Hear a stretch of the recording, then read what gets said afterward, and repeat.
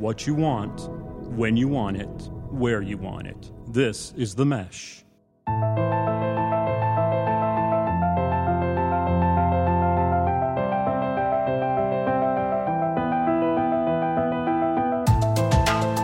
This is The Writer's Voice, a podcast collaboration between TheMesh.tv and Lenoir-Rhyne University, a spotlight on writing talent in Western North Carolina.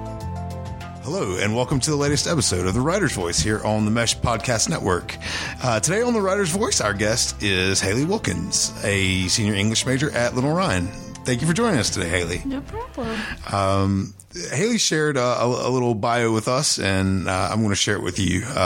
Haley's poetry has been published on her University Student Spotlight Board and has been asked to read her works in various poetry readings on campus. She's also tried her hand in other forms of writing, both academic, mostly focused on the correlation between written and spoken word poetry and their effects on the confidence in high school students.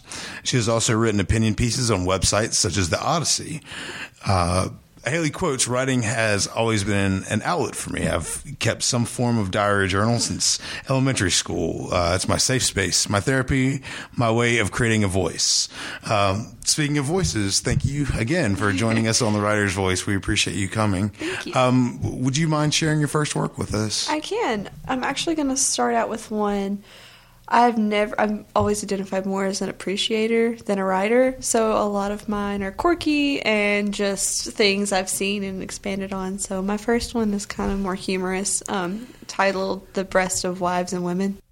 When growing up, I saw the women in my family as goddesses of land and of sea, pale brunette beauties who shaped the very way that I defined women.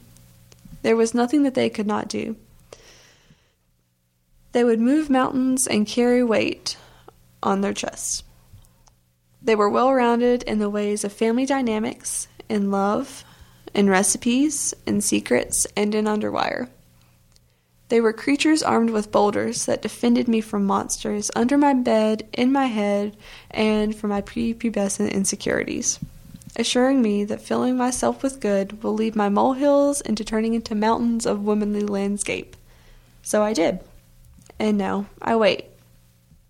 For my knowledge of hoot owls to morph into hooters, for my love of the beach to create dunes, for my willingness to fight for others, to form into cannonballs, for the love I give to form places of rest, I work daily to reach this amount of womanhood, strive to follow in their footsteps, and to put things bluntly, I am still waiting for my boobs.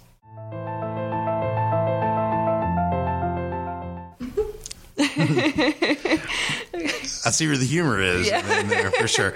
Are those little inside jokes also with your family a little bit? They are, yeah. It's kind of a weird gene that skipped me, and so that's what I always associated women with and womanhood and everything like that. So growing up, it was kind of me trying to find my place and taking the best of their personalities and forming it into feeling my insecurities for something I didn't see in myself, but I've always took assurance in, like I said, fill yourself with good, not with thoughts of body image and stuff like that. So great. You should go ahead and share us the second one as well. Okay. My second one kind of follows up with that. It's entitled Simply. A woman's work is often seen as lesser, unintellectual, and unimportant. Simple. But I have watched women, all of my 21 years of life, create work that is simply unfathomable. I have watched my grandma turn one whole chicken, a cup of flour, some milk, and a handful of potatoes into a meal that feeds a church for 200 people, simply because it's unkind to leave someone hungry. I have seen my aunt turn a ball of yarn into 2 toboggans to keep her 2 baby boys warm, simply because there's no sense in buying something that you already have. I've seen my mother's mother, 65 years of age, crawl under a heavy truck hood to fix a leak while 3 men bickered over what mechanic to call, simply because none of them were being paid until next week, and all it would take is just some tinkering. I have watched my mother chop wood for 2 winters, simply because she needed to keep her babies warm. These women did so much more than these acts, simply because they are women. You see, you and I we're both one of those works. For 9 months, women created us, working endlessly to form our fingers and toes, to sharpen our vision, to create hearts in us that beat, simply out of love. I have watched them swallow pride, spit out kindness, seen them stand up and mend others when no one else would, simply because of the unspoken bond of sisterhood. I have witnessed these miracles with both childlike wonder and adult admiration, and I can simply say that I am honored to start my womanly work. So we can definitely see that your inspiration comes from the matriarchs in your family, for sure. It definitely does, right? Yeah. Do you have any other people in your family that you've drawn from that you've written pieces about? Or I definitely have. My grandpa and I were so very close growing up, and sadly he passed away my freshman year of college. So a lot was written then. I still can't read without getting a little emotional, so Sure. we're going to avoid those for right now. Sure. But he's definitely a huge part in it. I have a very interesting family in its dynamics. My parents divorced when I was really young. Both my parents remarried at different times. And so throughout years, I've seen family dynamics pretty much just go into the wind. Mm-hmm. And so I've drawn a lot from that too. And that's constantly changing. So there's several works on it. But a lot of my poetry comes from family. Right. I know in your bio you gave a quote that says, I try to allow my readers to fill my shoes. And you certainly do that. You paint a very pretty picture of your family. Would you like to share the third work with us? I do. This one's more mushy-gushy. Sure. It's called Blueprints to Fingerprints. I used to think of home as a place, 4 walled structures topped with triangular points, squared windows, each side having a rectangular door. Life changed that for me. No longer did I see home as a flat drawing. When I realized this, I was living in old rental homes, mostly bricks and sticks. Empty shells that kept me looking for anyone to call theirs. For fear of being homeless, I would stay. And then I found you, or you found me. A single bedroom fixer-upper, a white house with green shutters that welcomed me in. Both in tears and triumph, your structure is strong. Strong like the arms you hold me with.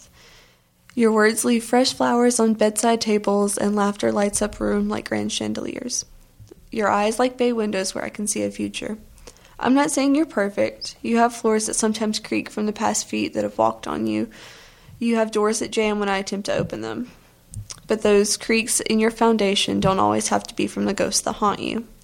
They may one day be created by us dancing in a hardwood kitchen, or our dog scrambling on the floor when we pull into the drive, or maybe by the small pitter-patter of feet running down the hall. Home can no longer be defined as a sketch or a blueprint. Now, those pin-marked squares bend and curve to the shape of our embrace. Rectangles stretch out to form the lines of a road that I walk to learn exactly what home is. It is not a place, but it is a feeling.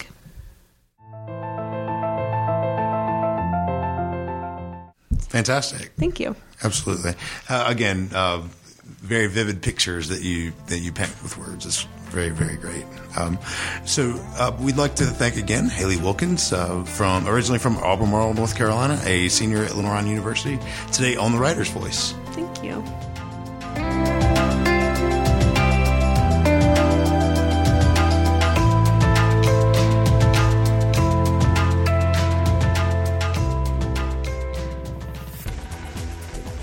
You've been listening to The Mesh, an online media network of shows and programs ranging from business to arts, sports to entertainment, music to community. All programs are available on the website as well as through iTunes and YouTube. Check us out online at themesh.tv. Discover other network shows and give us feedback on what you just heard.